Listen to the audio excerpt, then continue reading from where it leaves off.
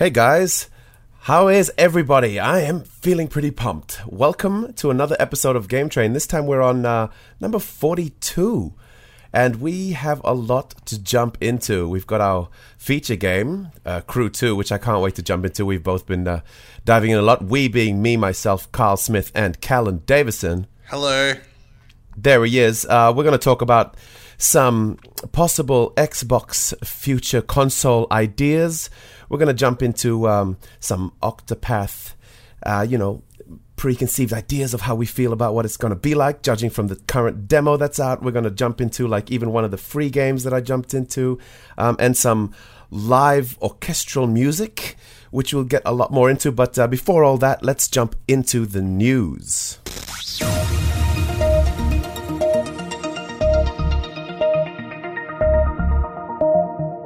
Code Vein has been delayed, unfortunately, to 2019.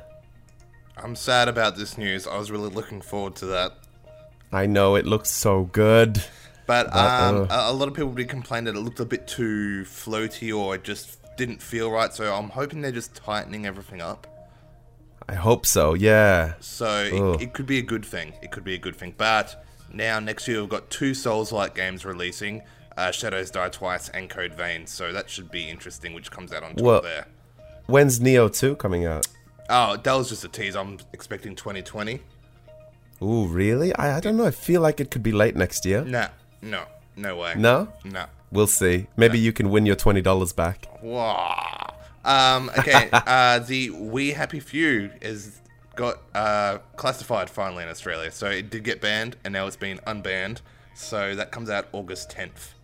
Yay! I wonder if they changed anything. No, they didn't. They just resubmitted it for classification. And now the classification board has come out and said they've got to update all their terms and stuff to get, more into the modern age sort of thing. So that can only be a good thing, I'd say. Oh, good. Especially for Cyberpunk 2077. Yeah. Mm-hmm. So Darksiders 3, the one featuring Fury, has finally got a release date. It's coming out November 28th of this year. So that's pretty cool. Ubisoft has announced that the next DLC for Far Cry 5, Lost on Mars, will be out Tuesday the 17th of July. Yeah, I'm excited about this one. The last one was pretty cool, but it seemed quite similar to what the game was anyway, just at least in the setting, because it was, earth and trees and grass. But now, I'm very curious what they do with this.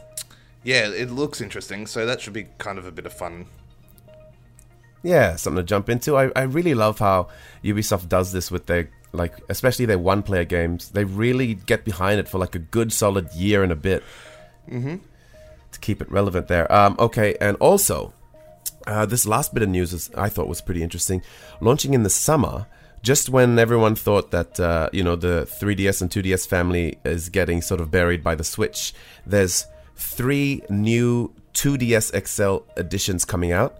There's an Animal Crossing one, a Mario Kart 7 one, and a Minecraft Creeper edition. And each of these comes preloaded with the games they represent. So Minecraft, Animal Crossing New Leaf, Welcome Amiibo, and Mario Kart 7 will be preloaded in each of these ones, respectively. I was most impressed by the fact that there's a Minecraft one coming out, which is... It's just solidifying that Nintendo Xbox relationship, seeing as Minecraft is solely owned by Microsoft and has been for the last 3 years, I want to say. Mm. So, I don't know. And lately, with all their they're in cahoots with their, their public tweeting to each other and being all friendly and having their let's play together on Fortnite. They even have that commercial that has the green of the Xbox and the red for the Switch appearing on both sides of the screen. There's some really interesting friendships happening here between the two companies that I'm extremely excited about to see what happens in the future. This is something I never would have predicted in the landscape of gaming. I think it's so cool. Yeah, it's interesting. So I wonder if it's going to push PlayStation to pull their finger out and start sharing. Playing together. They're just too powerful to need it right now, but how long can that last, So, I don't know. But that being said, that's the news. So on to this next bit. Like sometimes we have a little topic piece here if there's something to talk about. And today I thought we might just jump into this because multiple sources have been pointing to the possibility, like nothing completely solid.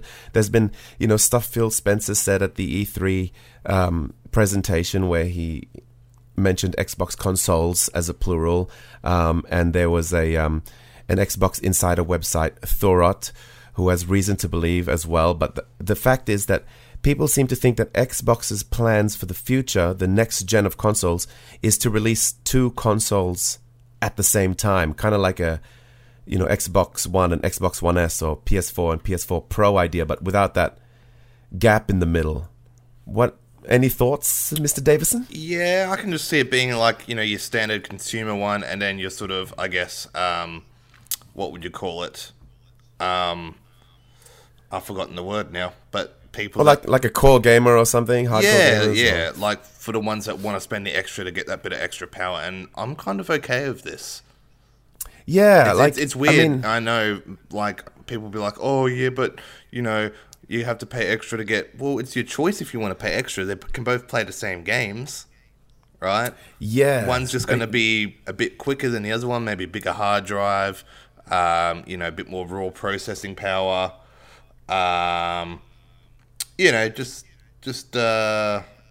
like that.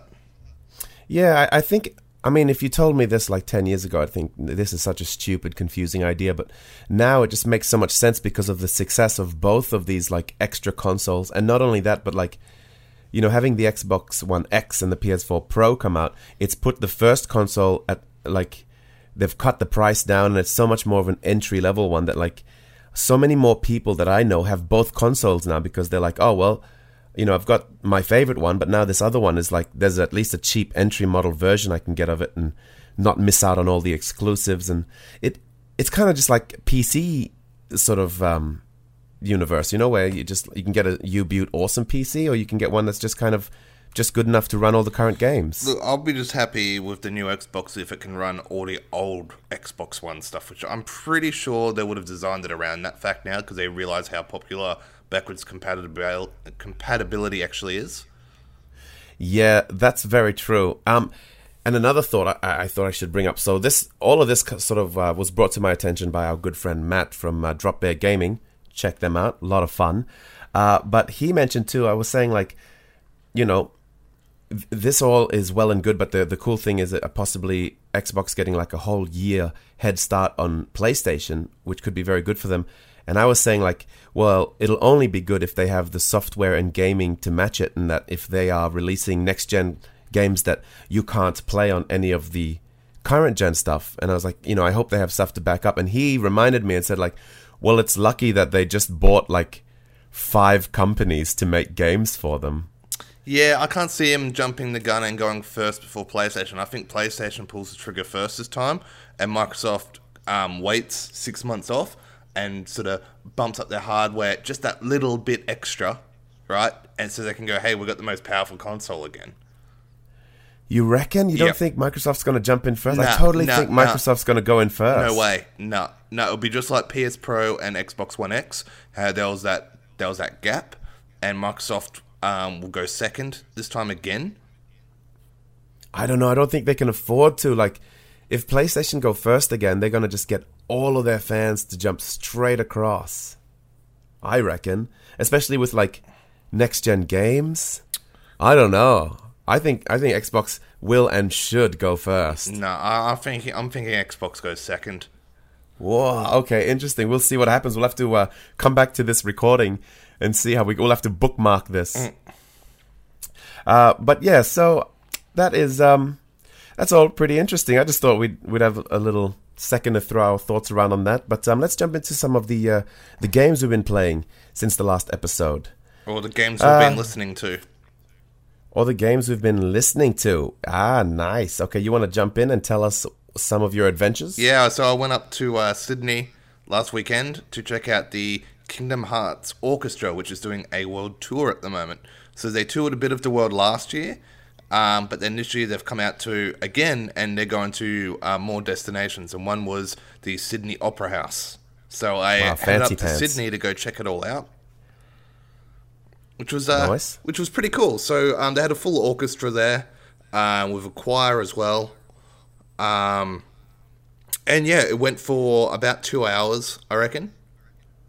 They played all these songs from Kingdom Hearts. It was just weird when it started because it was so on point that I just thought I was just listening to the game. I didn't you could have almost gone, oh, they're just playing the soundtrack over the speakers.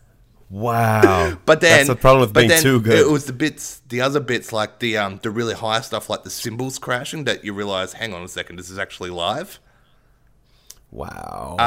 So it was pretty cool. It was they played stuff from all the games, including stuff like Dream Drop Distance and all that. And at the same time, they had all sort of video screens going up in the background showing different clips of the games and all that. So if you had not played all the Kingdom Hearts games before, as some people in the audience hadn't, because I heard them talking behind me, oh my gosh, the spoilers that would have just been rushing out was just immense.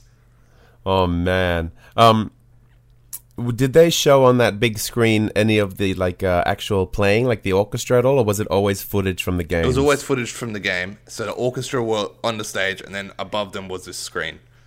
Right. And how far away were you? Could you actually watch them make all this magic happen, or were there little dots to you? Or Yeah. The Sydney Opera House area only fits a couple of thousand people in, and nice. We were sort of in the center, up on the raised level, so we could see everything from where we were. Oh, good spot. Cool. Yeah. Nice. It was really good. I bought a T-shirt, but yeah, if you're just attending this as someone that wasn't really into gaming, I think you'd still enjoy it. It was still enjoyable to just sit there and watch, even though you probably wouldn't understand what was happening on the screen at the same time. There were a couple of cosplayers there as well. Also, Yoko Shimomura, who is the original composer of Kingdom Hearts, was there, and she came out and played a song with the orchestra as well. Oh, nice. What did she play? It was sort of like an overtune at the end sort of thing, but she was on the piano and stuff, which was pretty cool. Cool. That's what I wanted to know. What instrument? Sorry. Piano. Yeah. She came out and played the piano and stuff. It was really, really cool. They also did a great. I didn't think they were going to play the Passion song from Kingdom Hearts, which is the one with a lot of lyrics and electric guitar and stuff. Yeah, but they did. Nice. No they went electric all guitar, out. no electric guitar or lyrics, but they did it with an orchestral version. Oh wow, that would have been awesome. Yes, yeah. So that was pretty cool. So yeah, I really enjoyed it. So that was the only time it was going to be in Australia, that one night. Wow, nice. I didn't think she'd be there. She is a gaming music legend. She did a lot of the music for Street Fighter 2, including Guile's theme, which is one of the most famous fighting game themes ever. Yeah. So that's pretty amazing. And they also you'd really like this one. So Kingdom Hearts 3, they showed a bit of that. Yeah. Right? Do you want to hear the spoilers? No, I do not. No spoilers, no. But they were showing off some of the Toy Story level, right? Yeah. But they also played the song from it orchestrally live as well. Huh. So it was a special sort of, sneak preview at it, I guess. Yeah, cool. Okay, that's kind of cool. Yeah. That's okay. Yeah. Yeah, so that was really cool as well. So yeah, I really did enjoy it. It was a good night. Nice. Well, that is friggin' awesome, and I'm slightly jelly. Mm-hmm. But as for games we've been playing, we both, especially you, have jumped into the Octopath Traveler demo. Oh my gosh, that demo. Wow, that definitely deserved friggin' the Games with Gold Plus award last month. Right? I mean, we had a little bit of backlash. We had, but lack of, you know what? That's justified, because I'll tell you what, I put 15 to 20 hours into a 3-hour demo. Think about it. 15 to 20 hours in a demo in 2018. I am so impressed with that number. Yeah, and it's a 3-hour demo, so think about that. Yep. So You played it a lot and a lot. I did. I went through each character's beginning story. See, what's cool though is that you did that much hours in a 3-hour demo, but for people just hearing those stats, it makes them think like you played the same 3 hours over and over, but it's different content. It's like it was different content until the very last run through. So in the game, you choose one person that you start off with. Yep. Then you start going around the map, and you can get the other protagonists of the game to join you. You can choose not to if you want. Yep. Or you can. So yeah, I kept going around at the start for the 3 hours, starting off with one, maybe picking up one or two. Then once I'd seen everyone's start, I went back to the very beginning, started it all over again, and then just ran and tried to pick up all 8, and I managed to get all 8 in 2 hours and 50 minutes. Nice. So that means you got about 18 hours of unique content from this demo. I'd say everyone's start story goes for an hour, 1.5 hours, plus I messed around for a while, and then did that. Yeah, there was I don't know.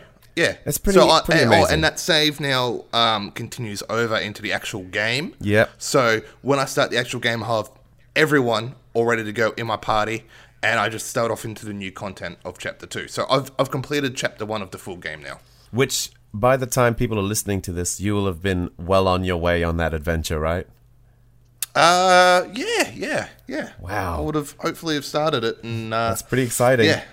I'm pretty excited. Look, I really enjoyed the demo. Okay, I'll admit I did not get it at first. I started playing. Yep. And my eyes glazed over. And you had a bit of trouble each time, right? Yeah, I tried with the demo that came out a couple of months ago. Yep. And eyes glazed over. I'm like, no. See, I love that demo. I jumped into that one and played the dancer and was just like, whoa. There was something like cute but dark at the same time. It was like Game of Thrones meets old school Final Fantasy. Oh yeah, the dancer story is quite adult, even though it doesn't say it as such. But there's a lot of themes referenced in that one. Yeah, the whole game just seems like, not just in its story, but even in the art, it's all like just kind of mature. It's like it's made for old school gamers who remember these cutesy sort of like pixelated graphics, but they've just made it so moody and mature in this beautiful way. Like, oh, it's stunning, just stunning. Yeah, it's great, but yeah, I couldn't get into it at first, and then I tried again as the hunter this time, and then she's got a very different style of language. She has the very old English style of talking. Yeah, but almost to the point of like ridiculousness. Yeah, like just like teasing it, having a laugh nearly, because it's like, I don't know. And I didn't enjoy that. I was like, I couldn't do a whole game and I stopped again. Yeah. And then I went, no, I've got to try this. I've got to, because I'm reviewing it soon. I'm like, gee, I've got to play it. So I tried the demo again. Yeah. And then this time I played the Thief. And I don't know, I just got through that initial talking stage, because each person's chapter has a lot of talking at the start. Yeah. Once I got through that into the combat, started learning the battle system, and then started recruiting other people, and then I was just, bang, I was in. Yeah, that was it. It clicked. Yeah. Awesome. And I'm like all in. Well, I've been like sitting back like, come on, break street date. Just wanting to play this game. Oh man, yeah, that classic feeling of the day before it comes out. Yeah, and people are like, oh, can't you be patient about it? Because I've been posting on the internet, like, is this game coming out? Yeah, is it Broken Street Date? And people are like, oh, just be patient. I'm like, no, I will not be patient. We're a bit spoiled nowadays with like, yeah, oh, it's coming out tomorrow. We should already be playing this game. Well, I think the 3-hour demo didn't help that in the fact that I was already in. And it's like, I gotta wait now to continue. Yeah, well, that's how I feel all the time with my slow internet anyway. When it just downloads that first, like, couple hours, I'm like, yeah, this is awesome. Please wait another 16 hours before the rest is downloaded. I'm like, no way. Mm-hmm. Okay, so what else? I jumped into Assault Android Cactus. This, just like last night, actually. I was curious because it was one of the free Xbox games with gold, and it just keeps looking at me at the, that first menu screen when you sign into Xbox. I'm like, what the hell, it's free. Let's see what this dumb looking thing is. And I had just so much fun. It's so cool. It's like an old school twin stick shooter. you're like top down, and one stick is to move around, the other one is to aim, and you're just constantly shooting, kind of like those old top down games that are like jet planes shooting, with like bullets everywhere, like bullet hell, and kind of like the old Raiden or 1940 something or other games. It's really cool. It's co-op up to 4 players, and it's tiny. It's like less than 4 gigs, so it's really quick to download. And I had a lot of fun with it. I played through a couple of levels. I killed the first boss. It got super hectic. Instead of lives, because you're all these little robot androids, you're collecting battery power. So if you get knocked out, you can get back up as long as you still have a bit of battery. And you're like, if you shoot enough bad guys, they drop batteries so you can recharge a little bit. I'm really curious to see what it's like to play with other players, so I'm hoping, Callan, that you get it, just so we can jump on. Even if you hate it, just play it and delete it, because it's so small. But I think it's really worth it, because especially being free. But yeah, it kind of surprised me. The art is a bit It's not really selling me, but it feels really smooth, and it is a lot of fun. But to back myself up from last episode, I still think Octopath Traveler deserved the award, regardless. It gets it. It takes it. Yeah. Yeah. Sorry. It just. Yeah. It's so good. I mean, I played it for what, 2 hours, and was like, yeah. I've actually got a question for you. With Nintendo's online service coming on in September, right? Yeah. And they're going to be adding old school games and stuff for free with the service. Yeah. Will that now be going up against PlayStation and Xbox each month? Wow. Like I know we're having a bit of fun with this, saying that Octopath Traveler won this one against the other two, but will Nintendo formally step into the ring come September when they start adding free games to their service too? I feel they should. Yeah. Well, as long as it's kind of like clockwork, I think they definitely should jump in there, and competition makes it all get stronger. So I think they'll officially be part of our battles. Cool. Which we do have a new official name for that we'll announce next episode. Does episode after next episode? You'll have to hold your horses. Yeah. Episode after next episode, it will be. Yeah. Yeah, whenever the new ones are available for. Yeah, PS whenever Plus. the next ones. Yeah, we have a official trophy that will be given out. Yeah. Think like the how the Academy Award have the Oscar. We have our own name, but yeah, you'll hear more about that in a few episodes. We'll get into that. And also, Callan, you've been playing a bit of Tomb Raider finally. Yes, so with Tomb Raider, the new one coming out in September this year, Shadow of the Tomb Raider. Yeah, I thought it was time I jumped back into the other Tomb Raider games to catch up. I hadn't. I played through one, about 4/5 of it. I reckon I got through 4/5. Wow, that's nice and specific. Oh, it's 80% of through the game. Ah, nice. I felt after I finished it the other day. So I went back and I didn't have my old save game, so I started again, but on easy this time and pretty much ran through the game. Nice, as you do. Yeah, and it was good. And now I started part 2, which is Rise of the Tomb Raider. Yes. And it's awesome. Yeah. It's so good. Isn't it just unreal? It's so good. Oh, I love that game. This game, in a way, hurt itself in that, it went exclusive for a year on Xbox. Yeah. And B, dropped the same day as Fallout 4. Yeah, correct. I remember lining up for Fallout 4 that night, and everyone was there for Fallout 4 bar one person. Yeah. So I think it hurt itself in a way, but I think it's an excellent game. I'm 40% through it now, I think, on the menu it says. Nice. Yeah, so I'm getting through it. It's great. I'm really, really looking forward to part 3 now. Oh man, I cannot wait. 2 is what a true sequel should be, is taking everything that made the first one great, but improving on it and making it better. Yes. Oh, September. And I'm hoping part 3 does that, because the one thing that you and I had a quick discussion about this the other day is the stealth elements. Yes. Aren't quite there yet. Yeah, which looks like what they're really putting into part 3 from all the promotional stuff they've been releasing. Yep. And it's going to be the biggest area they've ever made, like sort of exploration area, which is going to be really cool, because the exploration areas in 2 are quite big. Yes, yep. So even bigger than that, I'm all for, and more tombs. Yes. There weren't, and I feel it's a Tomb Raider game. There are tombs, but I know what you mean. You were saying, there's not enough tombs. Yes, yeah. It just didn't feel Tomb Raider-y, which I guess they were kind of going for a new thing, but it's like, don't make it too new that it's not raiding tombs. You know? Yeah. And they are so fun. But there are tombs in 2. I've done a heap. Yeah, already. there's a lot more in 2. 2 already improved on that, so. Yeah, so I'm looking forward to what they bring forward in 3. But if they add proper stealth elements, like, and I mean, like, the thing about these Tomb Raider games is that, especially one didn't have much stealth at all, and it was like you go into an area and it's just waves of dudes and you just fight them, and then you do some puzzles and then you fight more. While 2, it feels like there's less waves of dudes and there's a bit more sneaking at times. Yeah. I feel like 3, I'd like to see it go way more stealth. And, yeah, the waves of dudes is just, you know, do it more stealthy. Have a sneak through and you got to try and take out the whole camp and things like this. It just make it so much more fun. Yeah. Very true. And also, what they changed from like 1 to 2 is it was that like in 1 you could just find salvage of animals. This time you find animal skins and that. In 3, I'd like it that you can, you know, I don't know, eat animals to survive or something, because it's in the jungle in what, Peru this time? Yeah, Mayan Aztecian sort of thing. Yeah.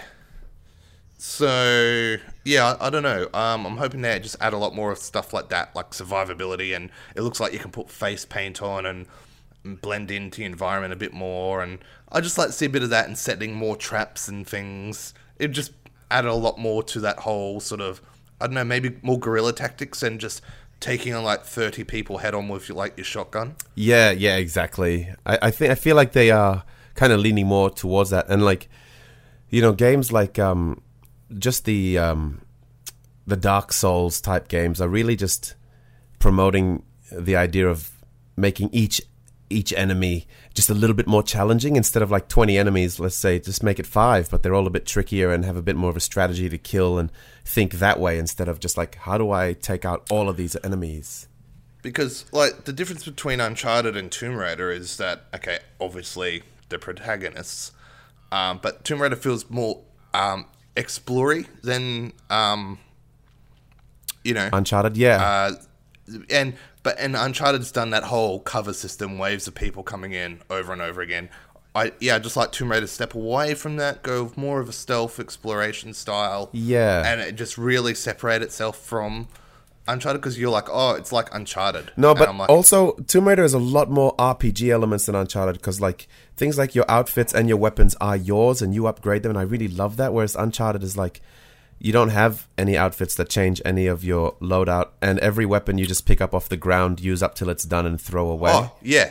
But actually, one issue I had with Part 2 is that you don't have a knife at the start. It's like the one thing, if you're in the wilds or whatever, you're taking a knife with you. Yeah, that's true. That's true. Anyway, but that's just my little pet peeve. It's like when Drake goes freaking tomb hunting and he doesn't have a torch on him. It's like, what? Yeah. Are you serious? Yeah, correct. Like, it's the one thing you take. Man. At least Lara's got her, like, little flares and stuff in Part 2. Yeah, that's true. Oh, man. But, you know, you just thought, you know, she's gone out into, like, in Part 2 into Siberia. You think she'd just have a knife strapped to her leg or whatever, just in case. Yes.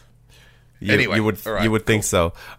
So now that you're finally on board with me on this Tomb Raider hype, it looks like September is gonna be pretty hectic, like a pretty exciting, awesome month with like, so Tomb Raider is September 14, Spider-Man September 7, we've got that Destiny Forsaken thing September 4, like and there's even I think Xenoblade Chronicles DLC, Chronicles 2 is somewhere in September. Yeah, that's in September. Code Vein was in September. It's being pushed out now. Yeah. Spyro's in September. Oh, Life is Strange 2? September 27th? Life is Strange 2, Part 1, Yep. So, and V-Rally 4, which is just me. I'm into rally games, so... And then at the start of October is the big one, obviously. Yeah, but I mean, I thought... Forza. Yeah, of course, Forza. That's the only thing coming out in October, I think. Anyway, let's move on. What, Assassin's Creed Odyssey? Mario Party? It was a Red Dead Redemption 2 joke, but let's move on. Oh, that game's still coming out? Nah, never, because it wasn't at E3, so... Yes, okay, so that brings us into our shout-outs of this episode, which I will hand this over to Callan. Kaboom. Yes, so I mentioned on the last episode I was going to a drinks night with some people from AGPN, which is the Australasian Gaming Podcast Network. I went to this at Bartronica in Melbourne. It was a lot of fun. I met some other podcasters, etc. Hung out, had some drinks. Nice. It's good times. Nice. That sounds like a good time indeed. I'm waiting till I'm able to do one of those in Brisbane where I'm not doing a gig. Yeah. I'm waiting. I'm waiting for you to do something like that. As I said, mate, you got to do a gig and invite everyone there. Yes, correct. I have to do some self-promotion. It's probably an easier thing for you to do. It is. We will look into that faux show. But now, ladies and gentlemen, it is time for our feature game. And this episode, that is Ubisoft's very own The Crew 2.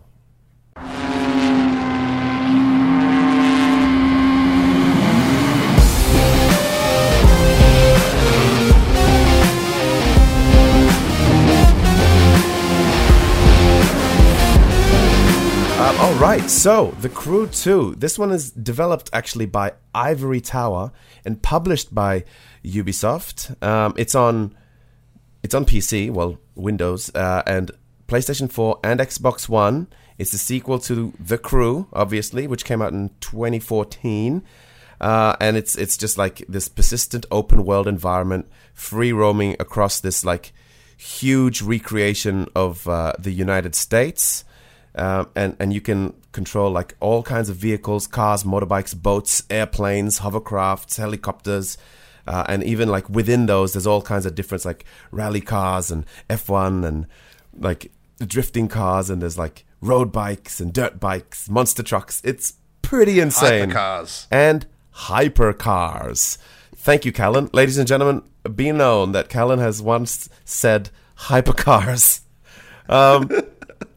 Well, yeah, so it's a lot of fun. It's huge. It's open. It's if any of you guys played Steep, Ubisoft's sort of big, what was that, like extreme snow, winter sports kind of game.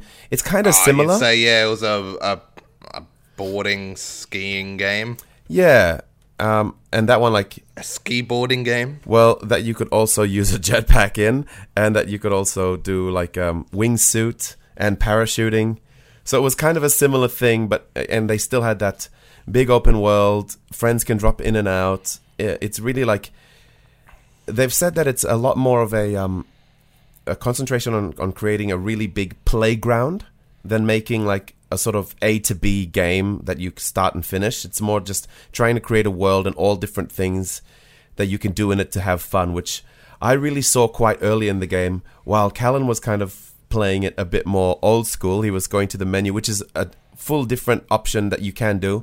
You go to menu and you select different activities, and you just go like from race to race and slowly level up. Or you can just like go into the world and drive around, have your like 3 favorite vehicles set up for like sea, land, and air, and at any stage in the map you can just press a button and literally transform from a car to a plane and start flying. And then you can fly over the ocean and press that button and transform into a boat, land in the water, and start like just riding on your boat. And you can find activities that way, which is a lot slower to level up, but a lot more like just messing around in this open world and seeing what kind of crazy stunts and fun like videos and photos you can take. There's a lot to do. How'd you find it? Yeah, it's well, you're saying it's a big America sort of styled game, which is really cool. They've got like New York, LA, Vegas, Nashville, San Francisco, Detroit, Chicago, so all the New Orleans as well.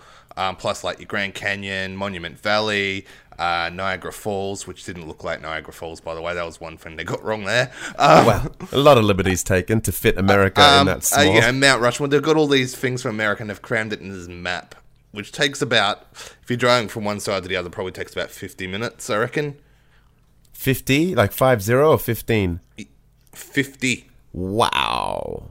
So it's a big map. It's a big map, and they've shrunken these areas down. Like for example, LA. I went past the area where I stayed in LA, at this hostel, at Venice Beach, because I found the Venice Beach sign and looked across, and here's the little building that I stayed in and stuff.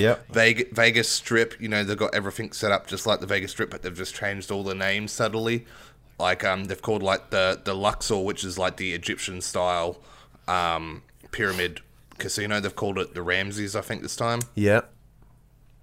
And things like that. So they've just changed little things like that. I think the Wynn building, instead of WYNN, it's like, is it WIN or something like that? I don't know. I didn't quite see that one. So they've just changed all those things. You got all. It's fun. Like it's a big game that you can just drive around in. But as Carl said, I just chained events from back to back to back. So I do all these like car races, and then I do all the drifting, and then the drag racing, and all that sort of stuff. It wasn't until later on that I sort of started getting out and exploring the world and doing different things and trying to do like photography challenges and things like that. Well, their photo mode, any of our listeners know that I'm well into my photo modes in all games, but this one was really fun how they implemented it. And next minute, Callan's in there like full swing going, all right, so this next challenge is over here, and let's see, you have to combine this. And I'm like, whoa, look who's right in there. And I love that they captured like people who aren't normally into photo mode, and it's kind of like very much like a Pokemon Snap type situation where you... Well, mine was like Pokemon Snap, that I'll just go flying past and go, right, so I've got to get my my car onto the top of the pyramid. All right, there we go, bang, snap. All right, let's move on. Well, you're like, right, I just want to adjust the camera around so the sun's all nice and stuff. I'm like, stuff that, I got my points, let's go. But it's still fun, like how you have to go like, all right, I got to go under a bridge. Wait, I got to go under the bridge while flying inverted low altitude all at the same time. All right, let's do this. I love that. Instead of, it's not always just like, take a picture of a frog, take a picture of this building. Like, they actually make you do some fun stuff as well, like the touch and go on the cruise ship, where you have to like just tap it with your wheel in an aeroplane. It was such a cool implemented thing that you could just spend hours doing without doing a single race, and it's not a big waste of time like I feel I'm normally doing in games where Callan's like, hey, cool, I'm like 70% into this game now. How much are you in it? I've seen that you've been playing for like 40 hours. I'll be like, yeah, I'm 15% in. Like, what have you been doing? Taking photos? So, but this time, taking photos, you actually can level up, and quite substantially. So I found that a lot of fun, and that really boosted my enjoyment way more than I expected in this game. I don't know if you agree, Callan, but I find like, unfortunately, the weakest part for me in the game is the actual activities. Then, like, I thought the activities were quite varied. You went over all the vehicles before, so they've all got their different, I guess, style of racing. Like, there's drifting, so you got to rack up your points and you drift. There's drag racing, which is all about gear shifting. There's your normal street racing. There's off-road rally racing, motorbikes. All these different styles. There's planes. You have to do like stunts, or you have to fly through checkpoints. Yeah, at speed. There's a motorbike one. So there's a lot of variety there, but it felt at the same time that when I was going from race to race, it was like, oh, okay, where's this random course? Oh, yeah, cool. I didn't even know which city I was in half the time. Yeah, well, all I meant was that, like, the actual mechanics of the driving felt a bit floaty, which doesn't matter when you're out having fun, because it's all so fun, but when you're actually, like, in there with a focus to be, like, to win or to get through, like, and to navigate lots of trees or do like precision driving, that's when I started feeling like until like ages later when you can actually level up and get some decent handling. Yeah, I also felt that the collision aspects were a bit off as well. Yeah, which, that was weird too, because that is also something you can level up, and I'm like, I don't know if that should be a thing that you can level up. I think that should just be already programmed in the game, because there's like, you unlock these things every time you go up a level, and you get like a single point you can put towards like, okay, now your collision, what do you call it? Like your collision, geez, I wouldn't even know how to put this. Like the safety net of how much you can like slide past a tree if you're just about to nick it will be a bit more forgiving by 0.2%. I'm like, what? Yeah. But it's like, I found there's a lot of, I guess, solid objects in this one, while in other games that a fence, like a wooden fence, you'd normally go straight through. Yeah. In this one, you hit the fence and you stop, and you're like, oh, that's cool. Or when you crash into another car on the highway, rather than you just bounce, in other games that you bounce, you might flip the car and then you might get back and keep going. Because this is an arcade racer, right? We're not playing a sim racer. We're playing a fun racer. This one, you hit it, the screen goes into like this mini loading screen, then it resets you back. You lose about 3 to 4 seconds, which can be absolutely killer in a race. Yeah, I found that a lot. Like, also with the trees, I found trying to guess which trees are small enough to knock over, because I was using a lot of my Forza 3 memory, and I'm like, yep, this tree will just give way. Yep. And then my monster truck will just be like stuck right there. I'm like, are you for true? Did you just do that? And it'll just be infuriating, especially when it's like a little bit dark and there's no actual track. They're just like, get to this point through this forest. I'm like, all right, here goes. Yep. Yeah, there's a bit of that. And I also felt that there was a bit of, you get in front of the opposition, but then the opposition would suddenly catch up. So I'd be ahead by 15 seconds on the clock. I'm like, I got this. Next minute, next checkpoint, they're 2 seconds behind me. I'm like, how the hell did you catch up that amount of time that quickly? Yeah, it's got that old Super Mario Kart 64 vibe going on. And then it got annoying, like, I guess, with that sort of, like, catch up for a good 10, 20 seconds or whatever. But then there are some really long races in this, like, really long. Like, I did one that went for about 20 minutes. Ooh. And I lost right at the end. And ooh, yucky. I was thinking about it. In other games, when you're fighting a boss, and a boss beats you at, like, low health, it's only a couple of minutes to get back to that boss and try again. Yeah, that's true. But a 20-minute slog through a race to just, like, on the last corner, mess up and lose is just the most infuriating thing. Yeah, and I wonder how they could fix that. Like, I don't know if it's the same with your ones, but one that it was happening like that to me. There are a few races in the game where they make you go through certain parts of the race as a different vehicle. And so I was doing one where, like, all right, you start off in a rally car and you do this whole course, like 2 laps. And once you've done 2 laps, you jump up a ramp and then you turn into like this off-road vehicle and you smash through some like open areas. And then, you turn into another vehicle and so on and so forth. And I was winning at that rally bit every time, only just, but and it was like taking a lot of concentration and do the 2 laps and hard turns and blah, blah, blah. And like, yes, finally won. And then I'd transform into the off-road vehicle and like a buggy or something. And I would get pretty good in that. And then I'd lose that right at the end of the off-road section. I thought, oh, well, that's annoying. And then I wish they'd just kind of make it a checkpoint that, all right, you've already beaten the rally one. Just try this off-road bit again, if you press continue. But you have to do the whole rally bit again. So I'm like, already, I won this already. And then you do the 2 laps again, win, and then go back off-road again. Almost win, and just that last 99% hit a rock or a tree again and lose. And I'd just be like so angry because I'm like, all right, and I know for a 3rd time in a row, I have to go do those 2 laps in the rally car. And I'm like, I already have beaten this twice. I'm going to win again. Can't you see that I'm winning at this? Can we skip this first 3 or 4 minutes and just jump me straight into the bit that I'm losing at? Well, me losing on that 20-minute race scared me off some of the longer races for a while. Yep. I went back and eventually did it. I was like, yes, did it. But then there's one coast to coast. So you start in New York and you finish in LA. Ooh. It's a 40-minute race. Holy bejeebers. Now, we said before the map's about 50 minutes wide or whatever, but this was in the hypercars, which is the really fast cars. Wow. So that's, so it was about 40 minutes for this race, and I'm not even joking. With 10% to go, I was in 8th place. Oh, no. And it was this back and forth, this whole race. Like, I'd get in front, and I'd crash, and everyone would come past me, and I'd catch up, and I'd pass them all again. And it was this back and forward. But in the last 10%, I managed to wind my way up the past all the other cars, get into 3rd place, because, I only had to get 3rd or 2nd or 1st to get past it. Yep. At like 98%. And then at 99%, I managed to pass the guy in 2nd and take 1st. I was so happy. Oh, my God. But I'm so happy I got past that. Never again. Oh, wow. I might attempt that just once. I don't care what I come. I'm not doing it again. Just please attempt it, because it was actually a really cool course. Like, I loved the course because it was because you're going across the entire map. So varied, different sceneries. You'd go through a day-night cycle. You know, it was really cool, but at the same time, I was sweating at the end of it. My hands hurt because I was just racing the whole time.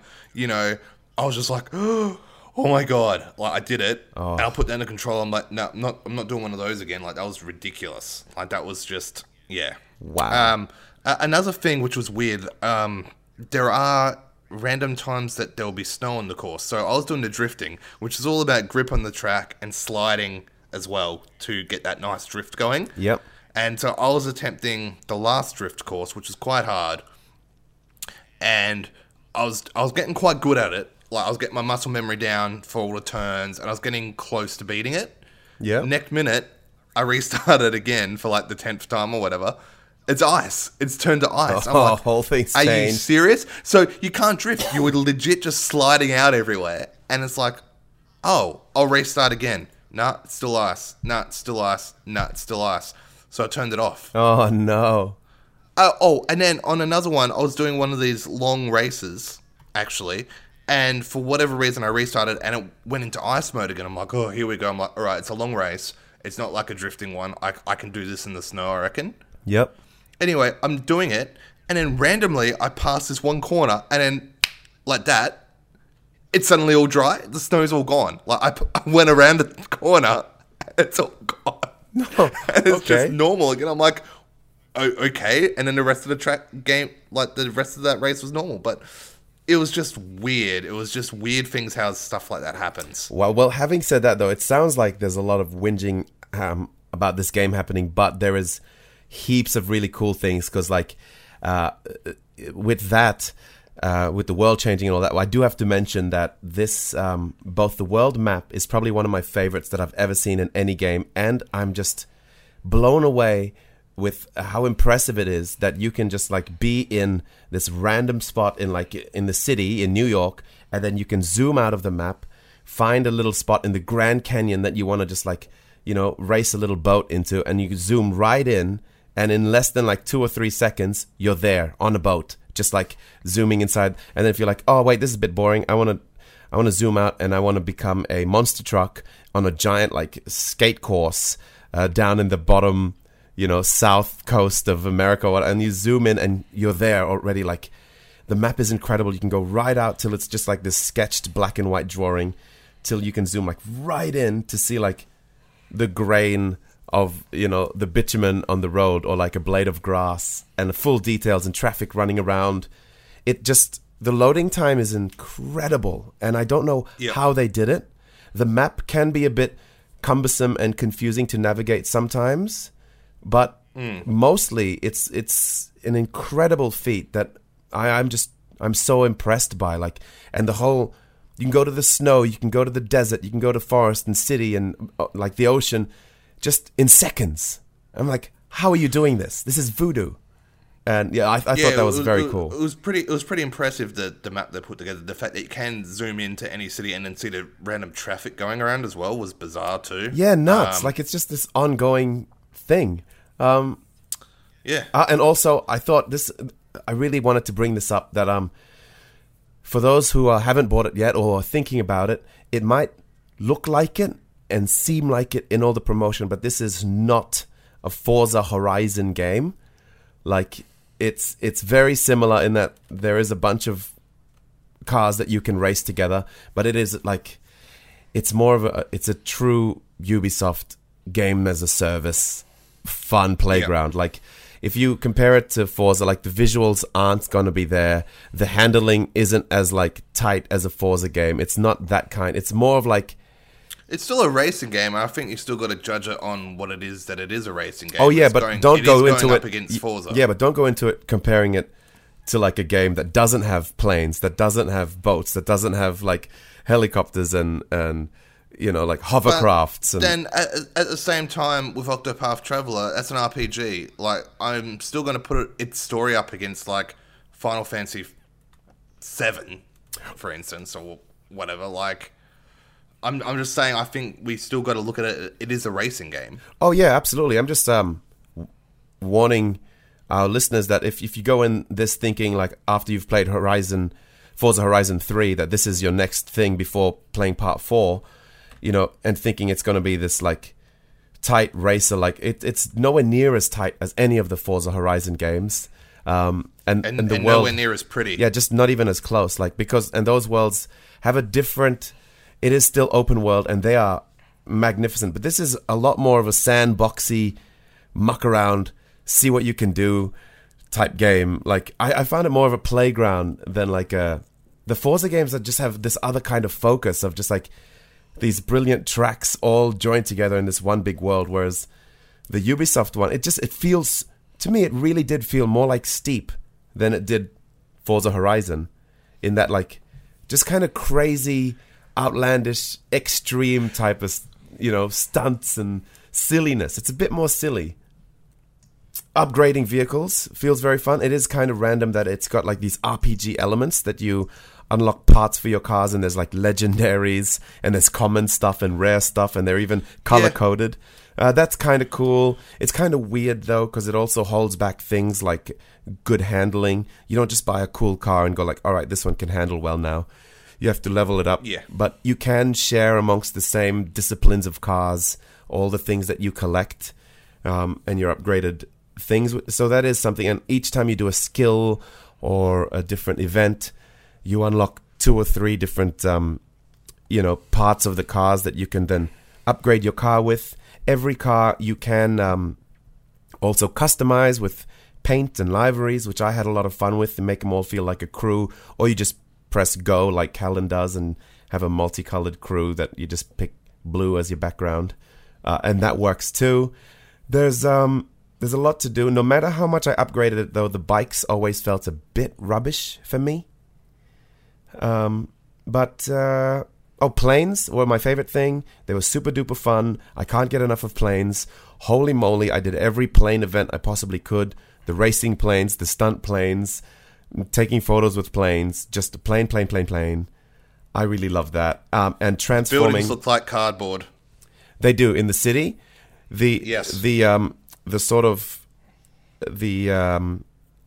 off-road and outer world sort of mountains and ranges look vastly better than cities. So like, again, It's like they just went and used their Steep engine and made it in the summer or in like different, you know, because they were already good at environments and mountains. But yeah, buildings, not so much. No. But yeah, exploration is super fun. But I guess we should look at trying to score this now. Yeah, we should. But what have you come to? Okay, so saying all that, you know, it's a good game. I did enjoy parts of it, other parts not so much, but it was good. I'm going to give it a 7.8. Wow, okay. That's nice. That's funny because I gave it a 7.9. So has to go 0.1 better, don't you? Oh, I just went just one better. No, I just felt like it wasn't so much going 0.1 better than going a 0.1 worse, because I wanted to give it an 8, but it's not an 8 game. Just misses for me, just because it's just a bit floaty and a few too many little niggly bits. It is definitely worth jumping in and having fun, especially if you're doing it with a bunch of friends, you know, and competing with even like, you can just drive around spots and they're like, whoa, you just drove around this spot faster than this friend of yours. And he can be like, you what? And just, you know, they kind of make a game out of everything. So it's a good brainless one as well if you want to like turn on a podcast or have a listen to something while you're playing. You know, a bit of Game Train, just saying. But yeah. Yeah, I got a world record once. That was fun. Yes, yep, as did I, with the boats. How about you? Was yours a boats one? No, I'm not even sure what mine was for. Oh, I seen a few of my friends have boats ones. I think I even saw you up there saying like, Callan has a boat world record. I think it's because no one's touching the boats much. But well, there you go. World record holders of Game Train. That being said, guys, that was The Crew 2.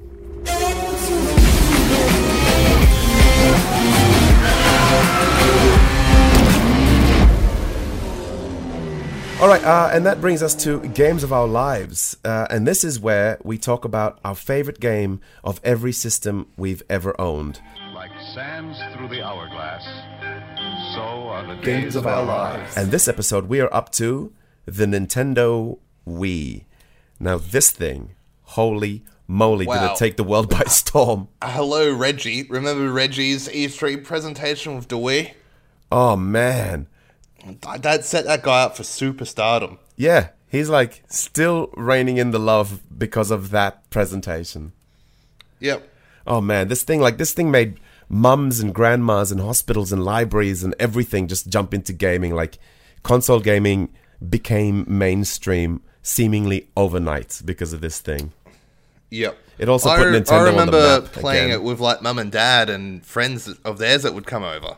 Well, let's jump straight in. What was your favorite game that you ever owned on The it? reason why I bought the Wii, obviously, Legend of Zelda Twilight Princess. Ah, beautiful. The old Yep. Twilight Princess. That's the wolf one, yeah? Yeah, you know, everything looked a bit more gritty and things like that. You know, your adult Link again. This was after Wind Waker, where everyone lost it when it was like Kid Link with like, Yes. you know, This cel is shaded. this is what people wanted Wind Waker to Yeah. be. Yeah, and you know there was Waggle with the Wii remote to, you know, Oh, your bow and use your arrow sword. there.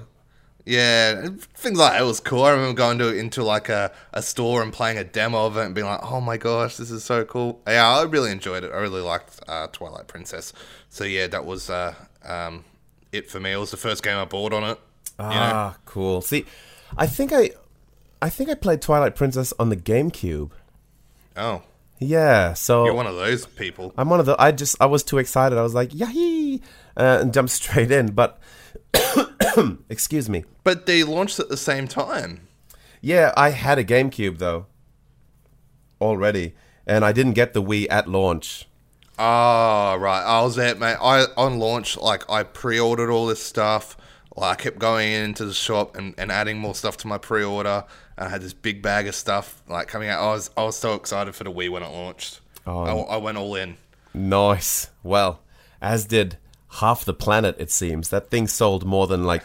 Is that the best-selling console? I didn't Nah, actually. PlayStation 2 still is. Well deserved. Well deserved. Yeah. Well, my favorite of this, I like, and there was a bunch. Like, you know, Mario Galaxy was amazing, but my favorite one, I have to say, was Wii Sports, and specifically the tennis in that. Just because, like, that's a shonky, shallow, dumb-looking game, but that was the game that first, like, when I plugged in my Wii and I first set up Wii Sports, and you just read the instructions, you're like, you know, when you're first going like, okay, how in the world does all this waggly stuff work? And it just says like, all right, throw the ball and then hit it to serve. And it's like, what do you mean throw it and hit it to serve? Like, what button do I press to throw the ball? And they're like, no, just throw it, then hit it. I'm like, all right, so I guess I toss up like this, and you just make a sort of throwing the ball upwards motion. He throws the ball up, and you're like, and then I hit it like this, and it slightly like vibrates in your hand, and it taps the ball across the net.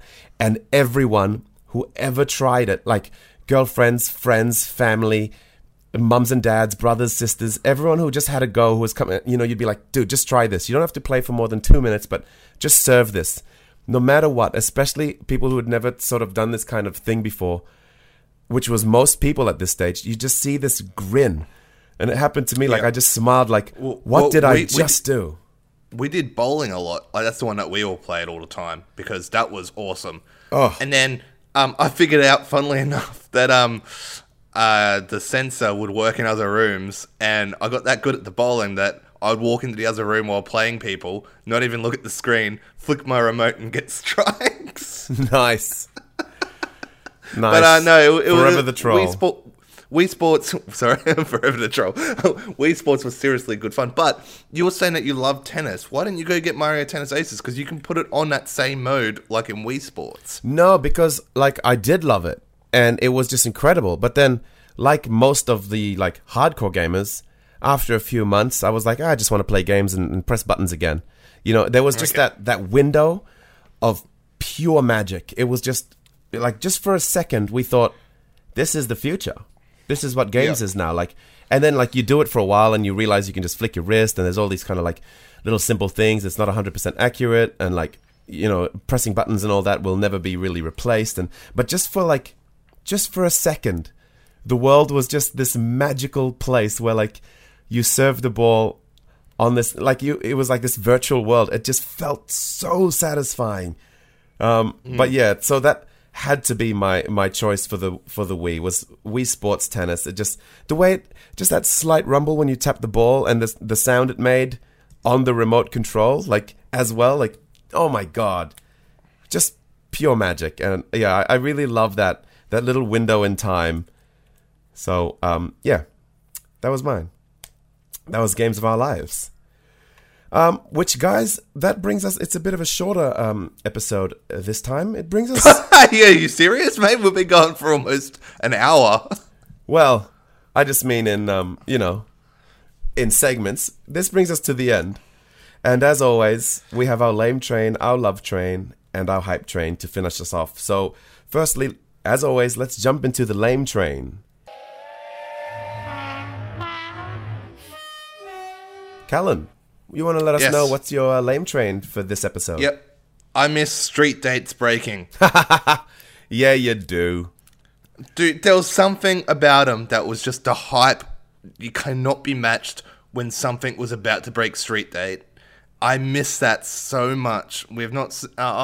there's the occasional indie title or random title that might break, but it's just not a big event anymore like it used to be. Like the big AAAs used to break all the time, and people would go out of their ways to make these stores try and break street dates, and it was so much fun watching forums and the hype.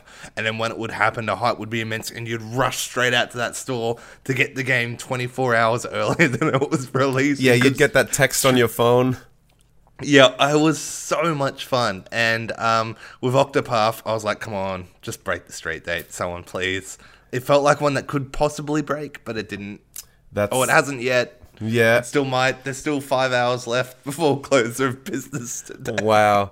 I love how high your hope is. You know, I feel like we've done this as a lame train before on Game Train. I really do. In one of our episodes. I think we've discussed this one somewhere before, but I'm bringing it up again. I don't mind, because it is something I really do miss. Yes, yeah, no, it's true. Not something that I like seeing going off weekly. I think that got a bit much. But just the occasional, like, you know, let's say come September and Tomb Raider breaks street date. Like, I'll be really excited if that happened. Yeah. Yep, that's true. You know, just the occasional one just adds that bit of... that extra bit of pump hype.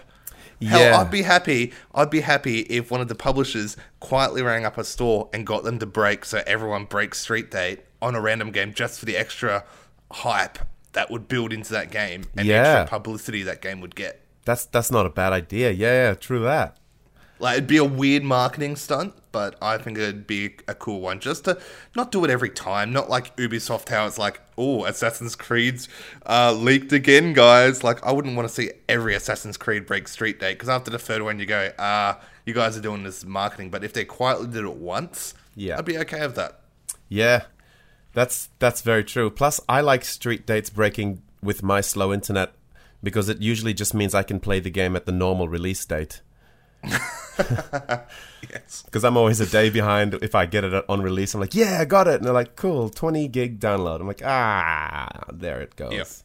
Yep. Nice. Well, my lame train is simple, and it was, you know, we talk about Ubisoft's beautiful open world single player games, but my lame train is single player experiences that are dependent on servers. You've done this one before on this too. Exactly, and like you, I've just been reminded of it, but this time by, of course, The Crew 2. Like, our internet went down just for a few hours the other day, and I couldn't play it. I couldn't play this game that I didn't even want to play with anyone online. I didn't care about high scores. I wasn't competing. I just wanted to drive around by myself in a one-player game, and they're like, sorry, you have no internet. I'm like, and it brought back memories of playing Steep, and again... And if I like pause it and go have lunch somewhere, you know, like just go and have something to eat, make a coffee, and I've taken a little bit too long, I'll come back in the middle of a race or something, and they're like, sorry, we kicked you out because you were inactive. I'm like, it's a one-player experience. I was inactive by myself. Similar story. Last night I went to play Tomb Raider, and for whatever reason, my internet was down for a few minutes. Wouldn't let me do it. Yeah. Tomb Raider. Like, what? Yeah. So I guess you agree with my lame train. Yeah, 100%. Yep, yeah, so that's that one this episode. What about your love train?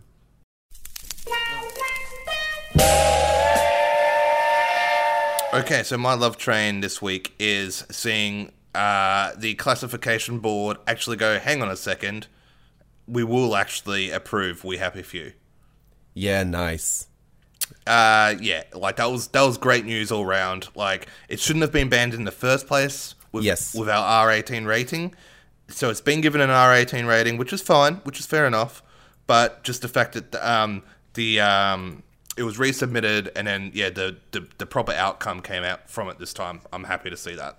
Yeah, it is annoying that they banned it in the first place, but it is nice and kind of big of them to say, like, all right, we're going to review it to be more in the modern age with our whole rating system. Like, finally, thank you. So that's cool.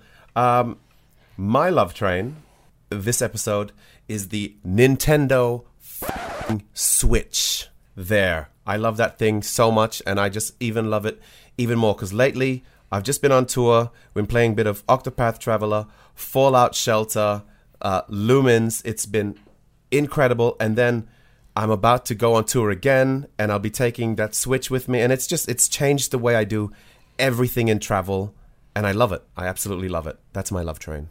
Okay, so that brings us to our last one of the episode. Ladies and gentlemen, the one, the only, the Hype Train. Hype Train.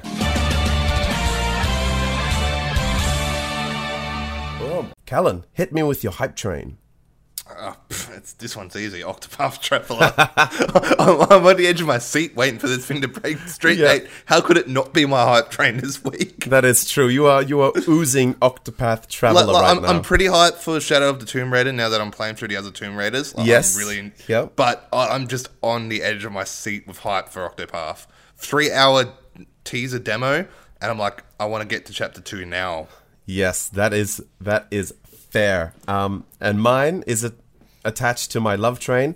My hype train is both Mega Man X Collection and Octopath Traveler are both going to be out in time for my big tour to the snow, where normally I'd have nothing, in a world before the Nintendo Switch except my phone. But now I get to carry like 8 Mega Man X games and this epic RPG with like the sprawling adventure and story. Like, wow. So yeah, I'm pretty excited about that. That's my hype train. And that is the episode, ladies and gentlemen. You can catch us and ask us questions if you've got any questions you want us to answer on the show, or you want to just tell us that it was awesome or rubbish. Jump onto our website www.gametrainpodcast.com and tell us on there, or jump onto our Facebook, which is facebook.com/GameTrainPodcast.